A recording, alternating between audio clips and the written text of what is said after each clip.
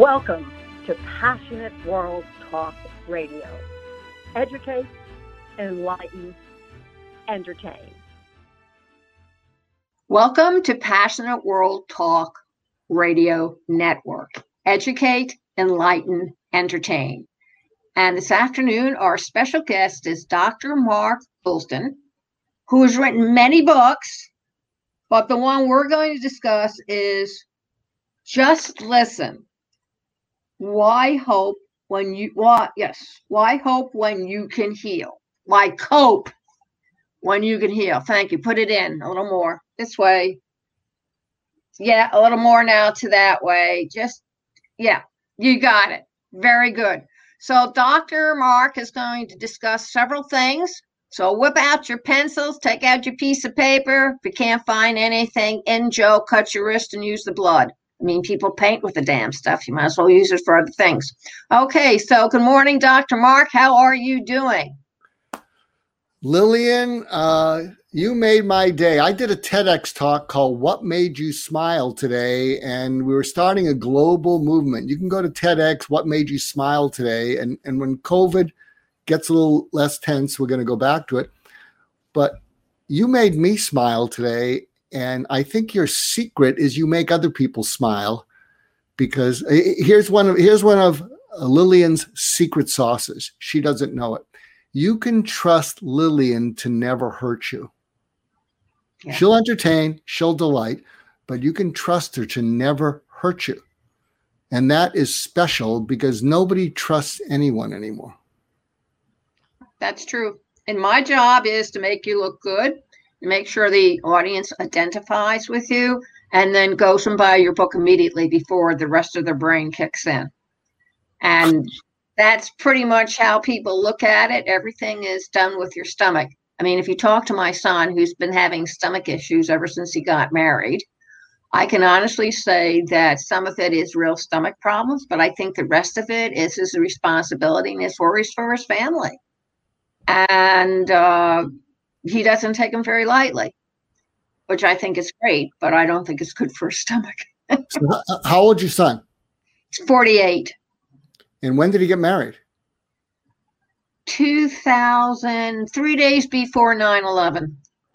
And does he have kids? Yeah, 3 kids. He has identical twins that are 14, and he has a little boy at 7. Okay, so here's a tip to give your son, because I don't like him having a knot in his stomach. And if you're listening in, here's a tip. If you're all cooped up with your family, you're getting on each other's nerves, what I suggest to you is at the end of every day, you go around the family and you ask each person, what was the thing that most upset you today? Because a lot of times when we try and put positivity, which we need, on top of pain, it's like putting lipstick on a pain. And so you ask everybody, what is the thing that most upset you? And then there's something that I call the HADA exercise, HADA. And then you say what upset you and attach the word you felt most. Hurt, angry, disappointed, afraid. And they pick a word, angry or afraid. Then when they say that, you say, what was that about? What made you afraid? What made you angry? Because what happens is when you give people a word to attach to how they're feeling, and then they express it, and you listen to it without trying to fix it, they calm down. It dissipates. And they what? It dissipates. It dissipates. In fact, we started a pilot program. I do programs to help burnout and healthcare workers, firefighters, first responders, because they're going through a war, all of them. And we actually started one with physicians yesterday, and it went better than our wildest dreams. And if you're listening in, you can do this. You can do this with your groups. And what we simply did, and here's how you do it. I'll just give away our secret. You know, they were a little bit nervous. They were smiling like this at the beginning. It was a Zoom call. And we basically said, these were doctors, and we basically said, introduce yourself by saying your name, where you live right now. So you come up with everything they have in common, where you live right now, what kind of practice you have. Are you in practice individually? Are you in a hospital? Are you retired? Did you transition? What was the reason that you became a doctor? Go way back. What made you become a doctor? And then when did it start to shift into stress? And it's a stressful position, all these service providers in healthcare, veterans. And when was the point when the stress didn't go away and it started to be something that was pushing at you? And it was called a burnout group. And then we say, what does burnout mean? And what made you think that you had it? And I'll tell you, Lillian, it hit me in the chest. Now, I'm retired. I write books and I go, speak around the world. I spoke in Moscow last year with a Nobel Prize winner named Daniel Kahneman. He wrote Thinking Fast and Slow. And my book, Just Listen, behind me, is about how do you cause people to feel felt, not just understood, but felt. And then when they got into what their definitions of burnout, I got emotional. It's a good thing they couldn't see me because I was at a distance. And they said, when you're afraid to see patients because you have nothing to give them from inside yourself. When you check boxes and inside you feel this moral injury, this is not why I became a doctor. And a number of them said the same thing. They said, I knew I was burnt out when I was so trying to make it through each day and the 25 patients I needed to see that I didn't have the luxury of caring. When my husband was dying, my doctor kept on coming back and saying, I can save him. And I said, for what? For him to go through this all over again? I said, no, let him die in peace. And he says, that's what I do. I save lives. And he was very unhappy that I would not allow him to save my husband again. And I think that's the biggest number one thing that doctors truly believe. They're here to save lives. And when they're reduced to a point where they can no longer save them, or what they're doing in California, where they make a determination who's going to live and who's going to die, that's when they feel they're most powerless. And that's when they find themselves burned out because they're incapable of helping those that they swore an oath to save. You're so right. We've been studying burnout, and 3 elements that we discovered that draw people to become doctors. And what happens is when they start to get squelched, they start to burn out, is they're drawn to it because there's a belief they'll have autonomy initially. I'll be seeing patients. Yeah, we'll be keeping records, but I'm not there to keep records. I have to, but I'm there to help patients, one patient at a time. They can develop a mastery of skills, and they often have an interest in science, and they're very curious about that. And they have this incredible purpose, and their purpose in life is to save lives and to alleviate pain.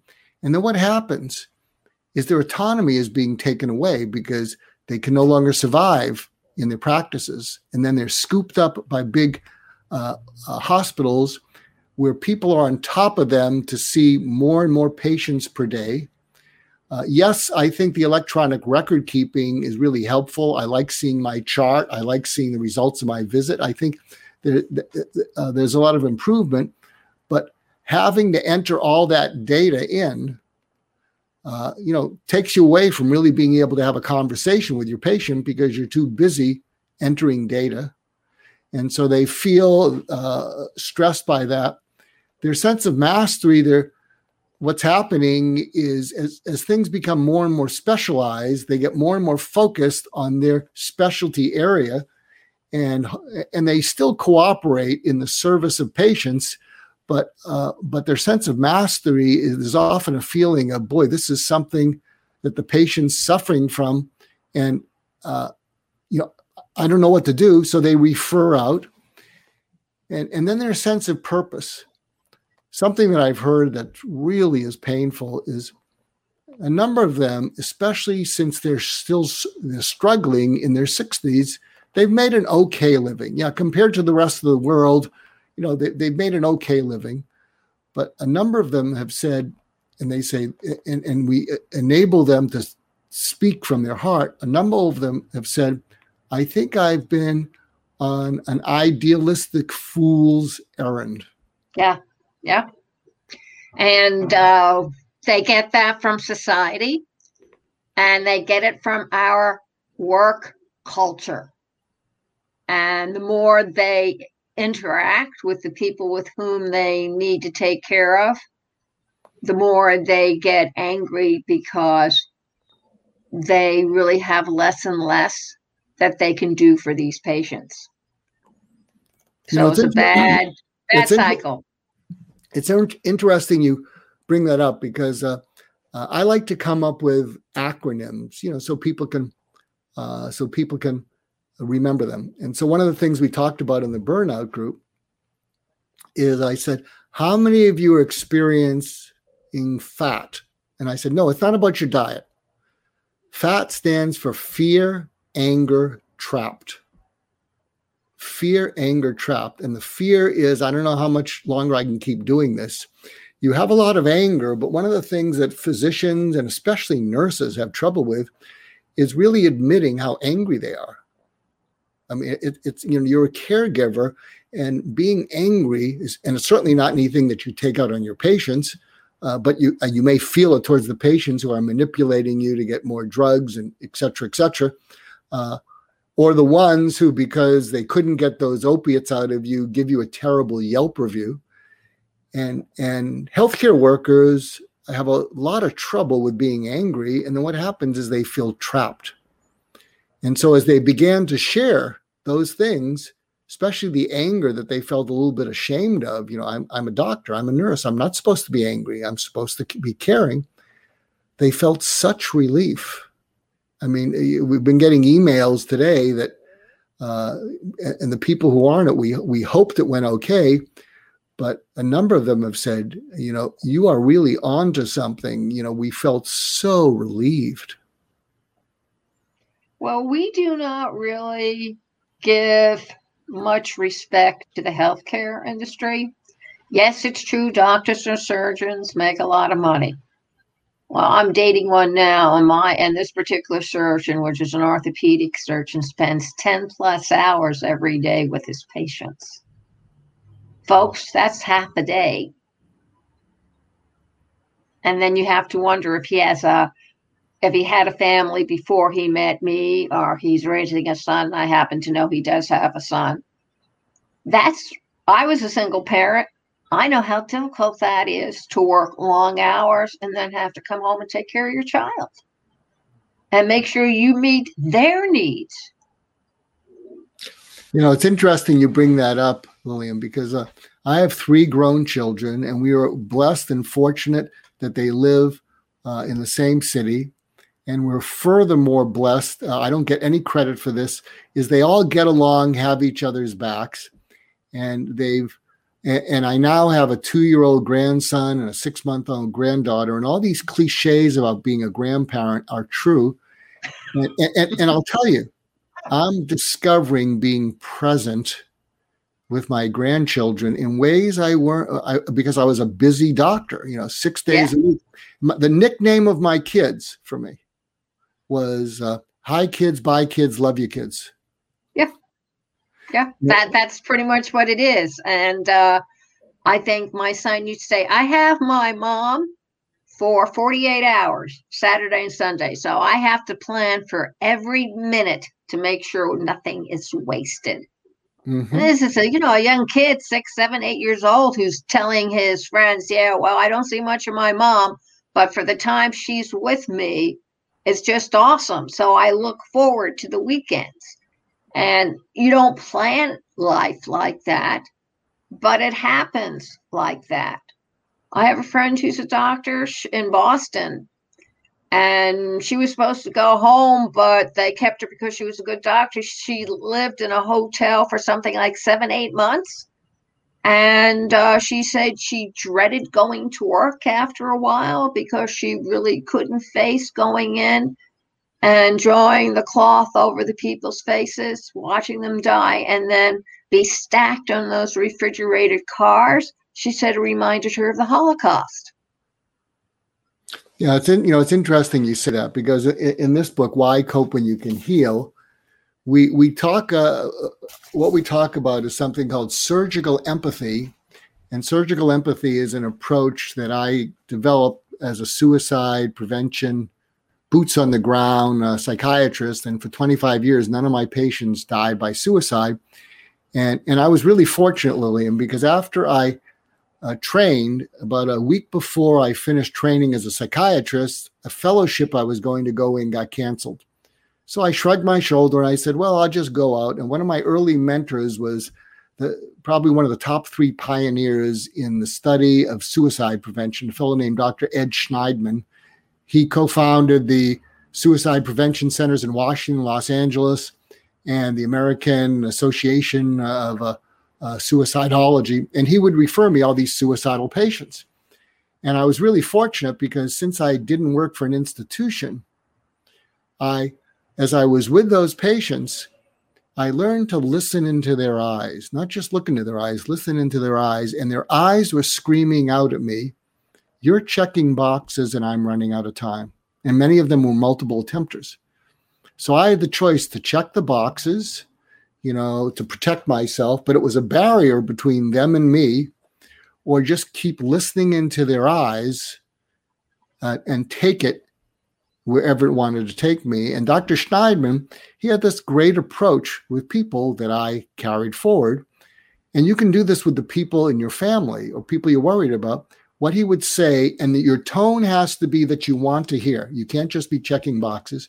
What he would say is, what hurts? Where does it hurt?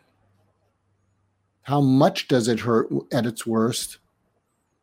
How alone do you feel when it's hurting like that? Take me to the last time you felt that. And of course, you wait for them to answer. You don't just. Yeah, absolutely. Yeah. And here's what I discovered when I would do that with people is when they would, and they look at you like, this is strange. You're supposed to be checking boxes. But as I said, they were screaming out at me with their eyes, I'm running out of time and you're checking boxes. And I was in a position where, I could throw away the boxes. Yes, I'd fit in the questions.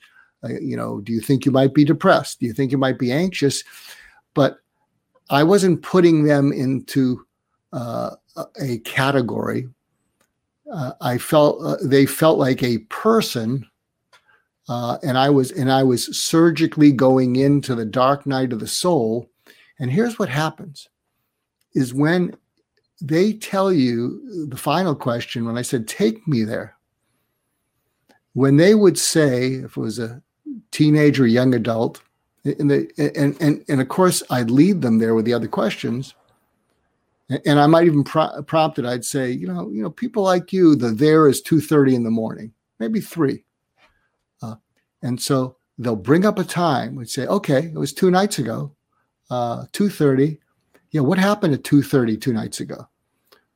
I was walking around my room. I couldn't get back to sleep. Then what happened? I just couldn't take it. I didn't know whether to put my fist through the wall, my head through the wall. And then I'd empathize. I go, wow, keep talking. Because obviously they didn't do either. And I said, then what happened? Well, I kept wandering around, looking for my parents' outdated sleeping medicine. I couldn't find it. And then I said, what time was that? They said, well, that was about 5. And I said, then what happened? And they said, I really thought I was going to just go out of my mind. And then the sun rose. So I felt a little bit better. But I can tell you, Lillian, as they're sharing it so vividly that I could see it, they re-experienced it, but they weren't alone. And I could weave in there, at its worst, how much did that hurt? when you got angry, how angry did you get? When you felt like putting your fist through the wall, how upset were you? And as they begin to express it, they begin to cry because they're feeling less alone there. And to me, that crying from the dark night of the soul in the hopelessness they feel is like the pus of hopelessness. And when you go in there and you help them feel felt, and my book, Just Listen, is about how do you cause people to feel felt, they start to cry with relief. And so when I coach parents how to do this or counselors how to do this, I could say, no, you're not making them cry, you're letting them cry. And you're allowing them to cry in terms of healing, not as they're being punished, not as if they're ashamed, not as if they're doing it in anger. And that's what our society always seems to miss out on, is that when you're seeing the screaming eyes, they're showing you their tattered soul, and they want to make it whole for them to move forward. Yeah, I didn't know if I was going to bring this up, but can I share a backstory? Certainly. Because people will say, where'd you learn this in training? I think one of my greatest personal accomplishments, other than the family and, we've been married many years, is I dropped out of medical school twice and finished. And I think I had untreated depression. And the first time I dropped out, I went and worked in blue collar jobs, which I still miss because they were so simple. Go to work, come home, watch TV. It was so simple. And my mind kind of came back. And then I went back to med school. And then after 3 months, it started to leave me again. And so I met with the head of the school, who's about fundraising. The dean of the school met with me. Don't really remember the meeting. And then I get a call from the dean of students, who's about students. And he called me and he said, Mark, you better come in here. I got a letter from the dean of the school. And Lillian, I think I was at a low point because I had, at my age, it's not unusual, especially it's not unusual for males, that my whole worth was what I could do. And I think I was unable to do. So my whole worth was pretty worthless. So I go in there and he says, read this letter. And the letter was from the dean of the school. And it said, I've met with Mr. Goulston. I wasn't a doctor yet. We talked about an alternate profession. I'm advising the promotions committee that he be asked to withdraw. So I was passing everything, so they couldn't kick me up. And then I said to Dean McNary, Bill McNary, the dean of students, I said, what does this mean? And he said, you've been kicked out. And I was at a low point, and I remember when he said that, it's as if I had a gunshot wound to the gut. And I know what that feels like because I had a perforated colon about 15 years ago. I almost died from it. I went, oh. Yeah, the pain is pretty fierce. Yeah, and then what happened is I thought I was bleeding from my eyes. So this is not a religious resurrection thing. Yeah, I understand. I understand what you're saying. And so I'm looking at my fingers like this because I think I'm bleeding and they're tears. And imagine hearing this when you believe you're worth nothing because you can't do anything. Yeah. Now, who was the fool there? That's right. But I got to tell you what he told me because I paid it, because I think what helped me be successful as a suicide interventionist was I just paid forward what he did next. So I'm there all raw. And he said, Mark, you didn't screw up because you passed everything, but you are screwed up. But if you get unscrewed up, I think the school would be glad they gave you a second chance. So suddenly I'm crying. I mean, he's pummeling me with compassion. And then he couldn't leave well enough alone. And he said, even if you don't get unscrewed up, even if you don't become a doctor, even if you don't do anything the rest of your life, I'd be proud to know you because you have a streak of goodness in you that we should grade in medical school, but we don't get around to it. And you have no idea how much the world needs that goodness. And you're not going to know how much they need that goodness till you're 35. but you have to make it till you're 35. And then he said, you deserve to be on this planet, and you're going to let me help you. Lillian, I'm telling you, if he had said, if I can help you, give me a call. I think I may have. Here's my card. I'm free between 2 and 6. Yeah. If he had said that, I think I would have gone back to the apartment I was living in, and I don't think I would be here today. But he said, you're going to let me help you. So he arranged an appeal, and he took on the whole medical school and stood up for me and said, we're giving him a second chance. And there was something about, and this is what I recreated, I believe, with my suicidal patients. When he saw goodness in me, he saw value in me, he saw a future for me, and he went to bat for me against the establishment. So all of that together clicked something in me, and then I paid it forward for 30 years. I can understand that. I remember a long time ago, I guess I was 22. No, let's see, I'd been when I was 20. So I was 23 or 24. And I had a couple of 6-packs because I was down in Texas, and that's what you did. You drank beer, a lot of it. And I remember drinking 2 or 3 cans and looking and thinking, well, I could just go all the way and die from alcohol poisoning. And then I thought about how hard I fought to make it through high school and how hard I fought to get that money to go to college. And then I have a child that's I'm responsible for. And I just kind of put all the beer out in the porch knowing it would be gone real, real fast. And I went on with my life. But I think that not everyone has that internal, discipline to really sort of, what I say, slap yourself back into reality type thing. And I have found that when I really hurt, I go and look in the mirror and I look beyond the reflection in the mirror. And I ask myself, okay, do we move forward or we give up? Now, remember, girl, we've been at it for a long time. And once you're gone, you're gone. You can't come back. So be really careful what you wish for. Let me ask you, Lillian. Yes. If you didn't have a child, do you think it could have gone the other way? It could have, yeah. But girls back in the 50s and 60s were the way they used to train squires to become knights in the Middle Ages. We were trained to become mothers. And we were taught that life is precious. And for those few ladies who had children, it was your job to make sure that you gave them everything you had plus an extra 10%.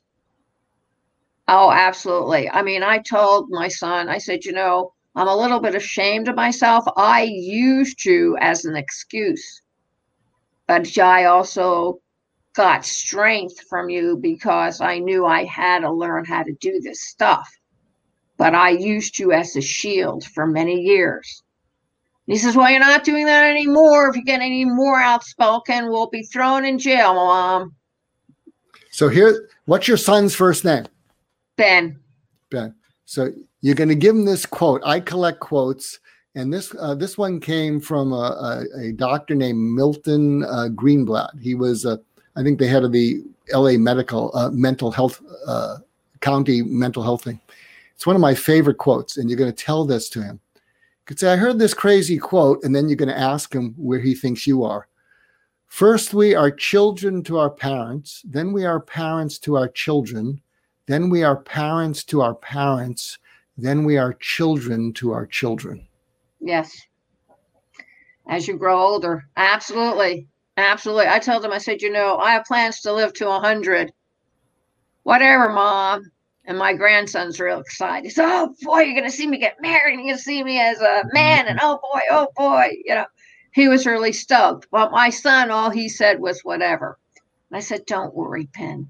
I am not going to lean on you if I don't have to. It's okay. I understand it. I mean, I was brought up to take care of my parents. It was not expected. It was demanded.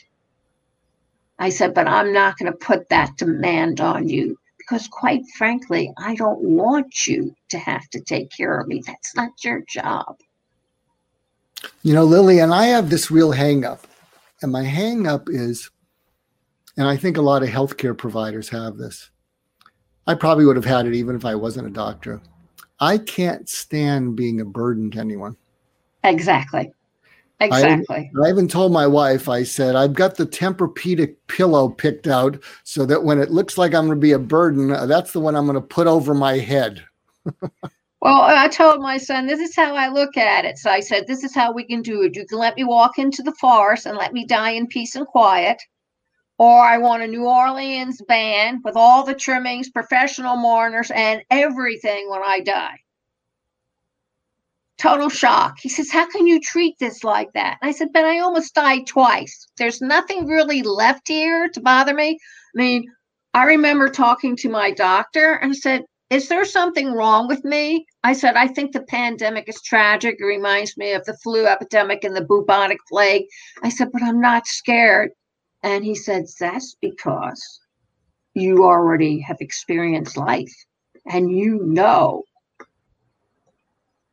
And he says, everybody else, he's a geriatric doctor.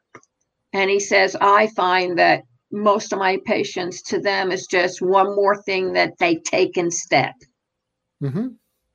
I mean, a lot of people here at this place where I live, they're survivors of Auschwitz. They're survivors of World War II. They ate tulips when they were kids.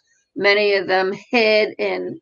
So to this pandemic, on a scale to 1 to 1, it's relative. And therefore, they're not afraid. And therefore, I am not afraid.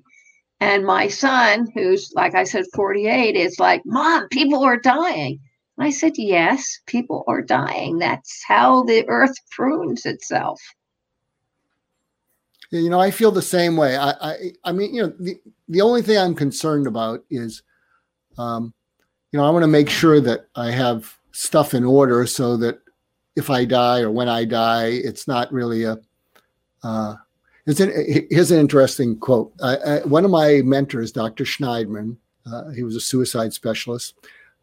And he had a mentor named Henry A. Murray, who was this Harvard Brahmin who actually invented something called the TAT test, which is now a historic psychological thing where, and the test was you'd see pictures and you would talk about what they reminded you of. And Dr. Schneidman used to say that Dr. Murray used to say, here is a definition of a perfect death. He said, a perfect death is dying so as to be as little a pain in the rear to your family as possible. I like that. I like that. And yet that's true. I mean, I think one of the biggest things with this pandemic has shown a large crack in the fabric of the family where people are afraid to talk about death. Therefore, they haven't made their final wishes known. They don't have a living will. They don't have their own estate in order. And yet my husband and I did that, I think, when we were in our 40s, 30s, because it was important for us to plan for the end because we both know sooner or later we're going to end up in the ground anyway. So we might as well not us eat dirt, but the dirt eat us. And I find, too, that the generation in which my son is in and all the subsequent generations, they are afraid of the word death. They are absolutely petrified by it. They won't discuss it. They don't discuss it with their children. They avoid it. And the problem is, folks, you're born and you die. That is our life cycle. And somewhere in between, you get your own personality. You know, I wonder how much of it, I agree with you. They're afraid of death, but and my grown children, it would be a very awkward thing. But I think, you know, one of the things they're really afraid of is if their mom or I die, especially their mom, because, you know, she's been, you know, she gets the lion's share of credit of being focused on the details. And I think part of what it is even though, you know, if you have a decent family, even though kids may push back and they, you know, can be very snobby about the way they treat us, we represent this center of stability in them.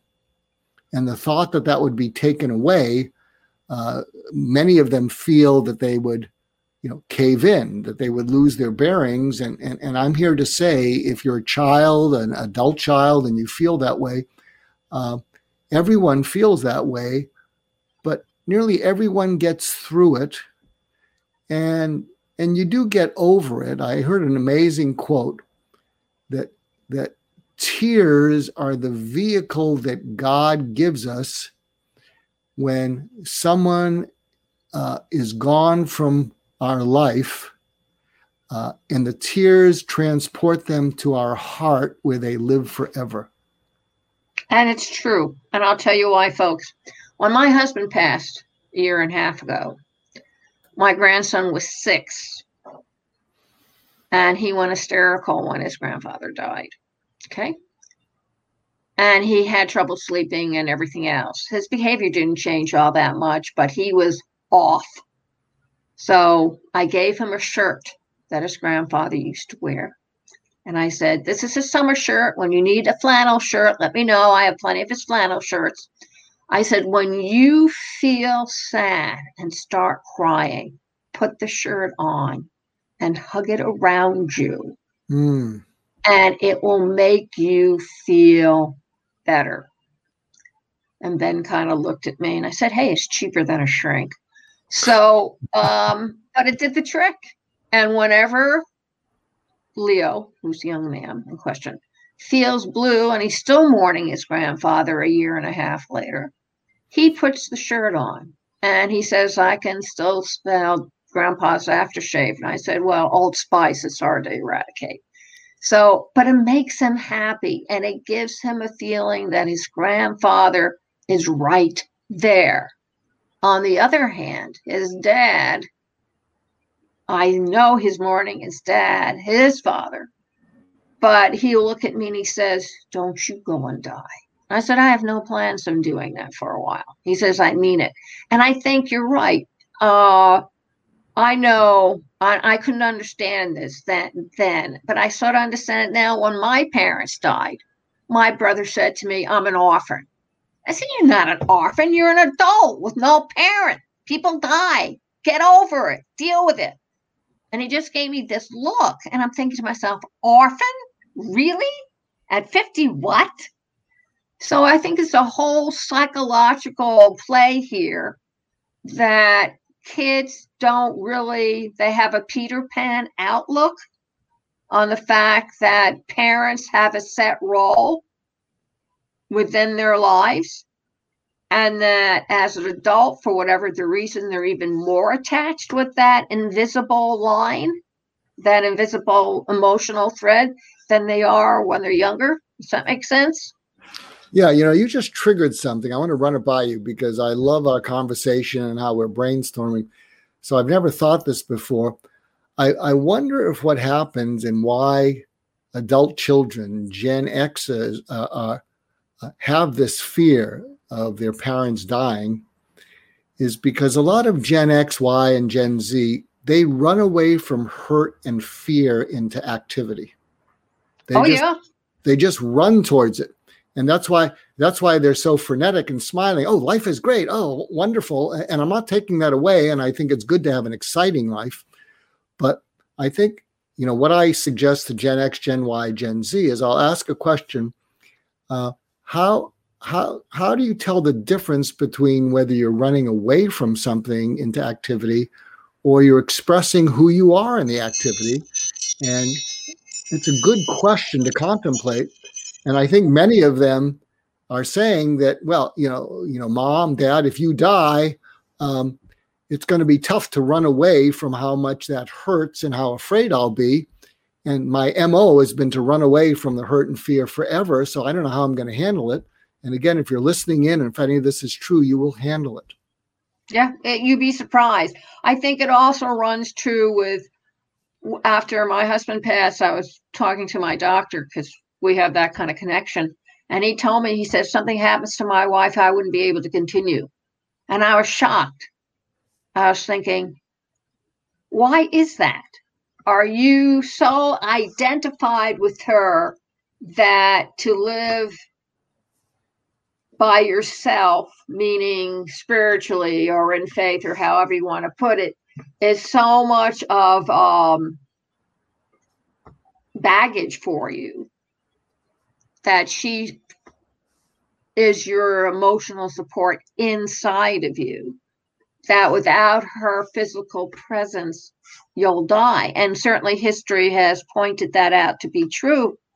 And I'm thinking, that's so sad that you're so bound to somebody else that if something happens to that person, that determines whether you live or die.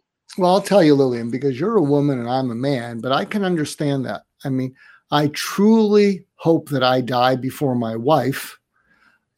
And part of that is because a lot of men live and their identity is based on activity. And I used to do house calls to dying patients. So I wasn't just a suicide specialist, but I would do house calls to dying patients. And a number of them, the men, I would try to help them make peace with their lives because a number of them felt that they blew it, even though they were very successful.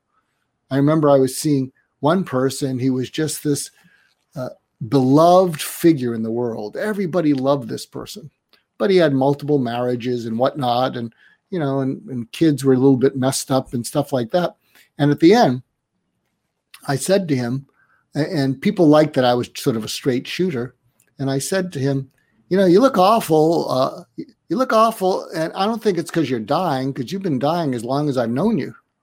What's going on? And no one would talk to him because he was this big icon. But he liked that I was just direct because everyone was just so afraid to say anything. And he looked at me and he said, I don't think I've ever done anything important in life. I said, what? You have a hospital named after you. You created something that has thousands of jobs. You're beloved by so many fans. And then he looked at me, and he was really well known for his wry sense of humor. And he looked at me, and he probably lost 30 pounds by then. And he looked at me and he said, don't con a con man, especially when he's dying. I've got all the love that money can buy, and that's all it is. And I'm not close to anyone. Everybody thinks they're close to me, but I'm really not close to anyone. And so maybe, just maybe, I blew it because everything I thought was important is unimportant. And everything I thought was unimportant is important. And I've kind of run out of time and I've kind of run out of luck. I mean, you know, you hear that kind of stuff, Lillian, it's a pretty big lesson about life. I tell people this, and I especially tell my grandchildren, because they're all three of them been told by their mother that they're the total package. And I said, one of the things about being me is that my parents didn't have any expectations for me to be successful in the world. They just prayed I would make it through college and not get pregnant before I graduated. That's all they wanted. And guess what? I surpassed them all. And you know why I'm so successful? Because nobody made demands on me and expected me to be a superstar. And here I am, a superstar, and nobody expected me to be here. So they couldn't take and pile up their expectations for me to feel the weight or disappointment because I didn't live up to their demands and expectations. And that's what you should be striving for, not the total package of brains, beauty, and whatever, having a good body or being a cheerleader. That's not what's important in the wide world. I said, nobody's going to care a rat's ass about it, but they will care of how you're going to conduct yourself with what the lessons you have learned to get you to where you are. So don't let anybody make demands and expectations on you because you'll always fail. The only person you want to make expectations and demands are from yourself. You know, it's interesting. I'm going to give your listeners and you this exercise that people find helpful. Imagine, and this doesn't apply to you, but it does apply to a lot of your listeners. Imagine your personality as a circle, and in the circle are the parts of your personality that are trying to prove show, hide, or please. The parts of your personality that are trying to prove something, show something, hide something, or please someone. And then what I suggest to people is go on a long walk with your mask on and imagine eliminating all those parts of your personality and what's left. And a number of people will say, nothing's left. All I am is someone trying to prove, show, hide, or please. And people sometimes get nervous. And I say, well, when you do that, you don't belong to yourself. You are leased out to the world. And if you do this and just allow those things to go away, some people will discover a calling that has been calling out to them for who they are and the life they were meant to live, but they couldn't hear it because they were so busy proving, hiding, showing, or pleasing. Yeah. Yeah. And lucky me, I didn't have any of that. I know. To have to do. And folks, I got to tell you, you're not doing your children any good, seriously, by telling them, I see you as a future president of the United States. That's nice, but that's not them. That's you inserting yourself in them. Here is some advice that I give to parents to give their kids, especially in COVID. And there's something that I talk about called assertive humility. And this works well in business and families. And it's like baring your neck, but you're not weak. And so you say to your kids, I need your help with something. But you have to say it in the right way. I need your help with something. And they're going to say, what?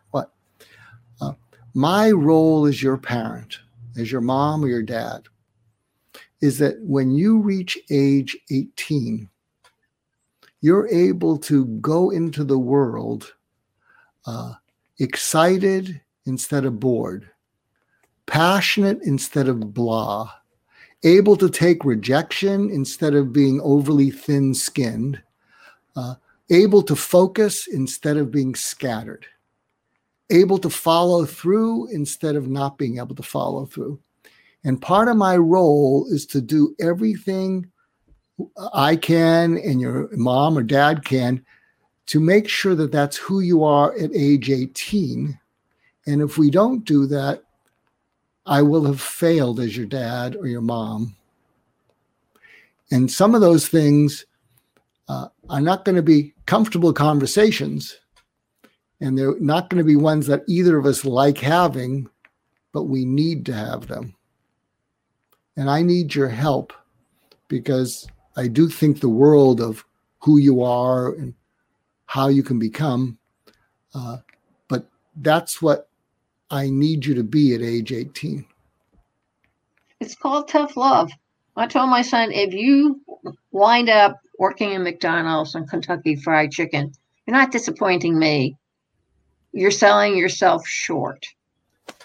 And you're taking a job where somebody else, that's all they can ever live to hope to get to support their family. I said, you just said something. Here's another. I hope it's okay that I'm throwing these tips out. And I hope. Oh, absolutely. Please do. So something else that I think is a great thing to say to your kids when they act up, when they make a bad decision, you say, do you think I'm disappointed in you? And the kids will say, yes. You could say, no. I'm not disappointed in you. I'm disappointed for you. I love you, so I'm not disappointed in you. I'm disappointed for you because if you do those things or make those kind of decisions, life is not going to treat you that well. Life is not going to put up with it. And you might get angry or whatever. So when you do those things, I'm disappointed for you because if you don't learn from them, life is going to be harder. And one of the most eloquent things I ever heard, I heard from a religious friend of mine. And when his kids act up, and he has good kids, they knew they were in trouble, so he didn't need to really shame them.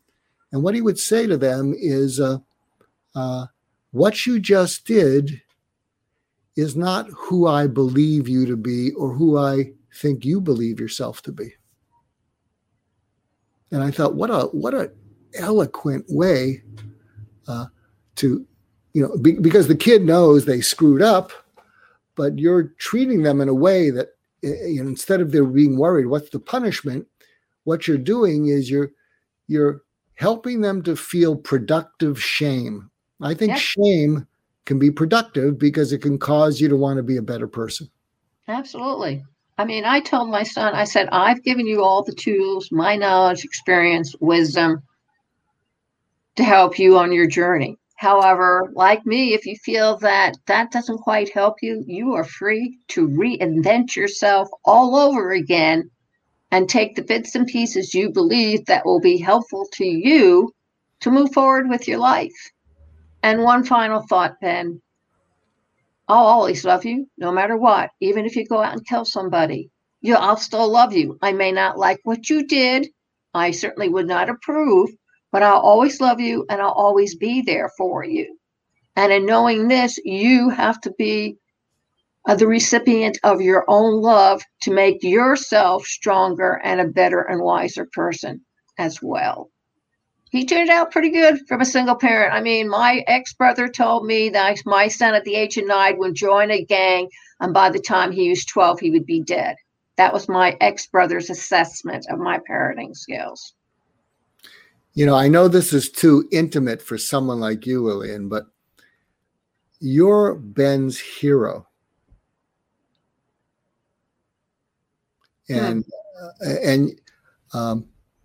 And that's an awkward conversation, but it's something I've never thought of it that way, but I suspect you're right. Yeah, you're his hero because you're like a Timex watch. You take a licking and you keep on ticking. Oh yeah.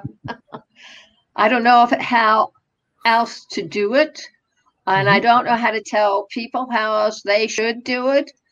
And you're not looking at somebody who always had 100% confidence and this and that. I barely made it through high school because I wasn't high school material. I just sort of fell in through the cracks.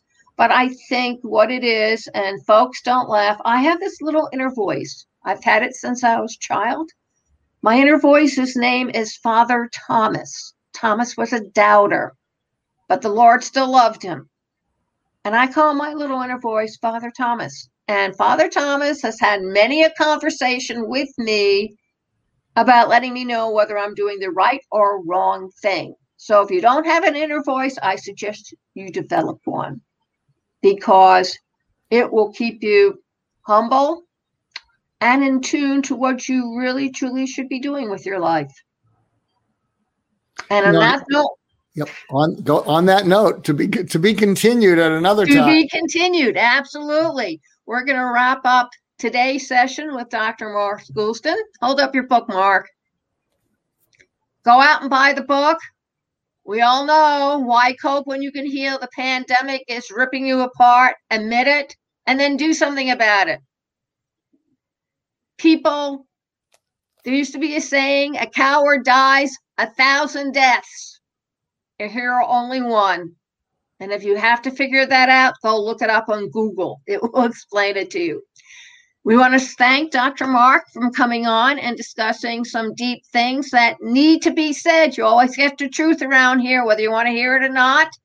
You can hear this all over again at youtube.com, PWR Talk, PWR Network.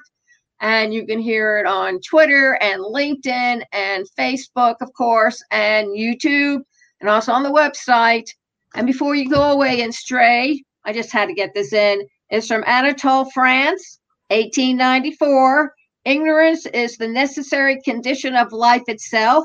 If we knew everything, we could not endure existence for a single hour. Thank you all very much for listening. Please stay tuned, stay safe, keep wearing those masks, distance yourself. You'll be curious to know that with the mask, the flu is not as bad this year. Think about that. Thank you all very much for listening. Please join us again. Have a great day. Thank you for listening to Passionate World Talk Radio. You can listen to this program all over again by going over to https:// passionateworldtalk.com. worldtalkradio.com. You can also hear it on Spotify, Spreaker, Amazon Alexa, AMFM247.com every Tuesday evening between 8 and 9 p.m. YouTube, Facebook, Facebook Live, LinkedIn, and all the other podcast directories one can find on the internet.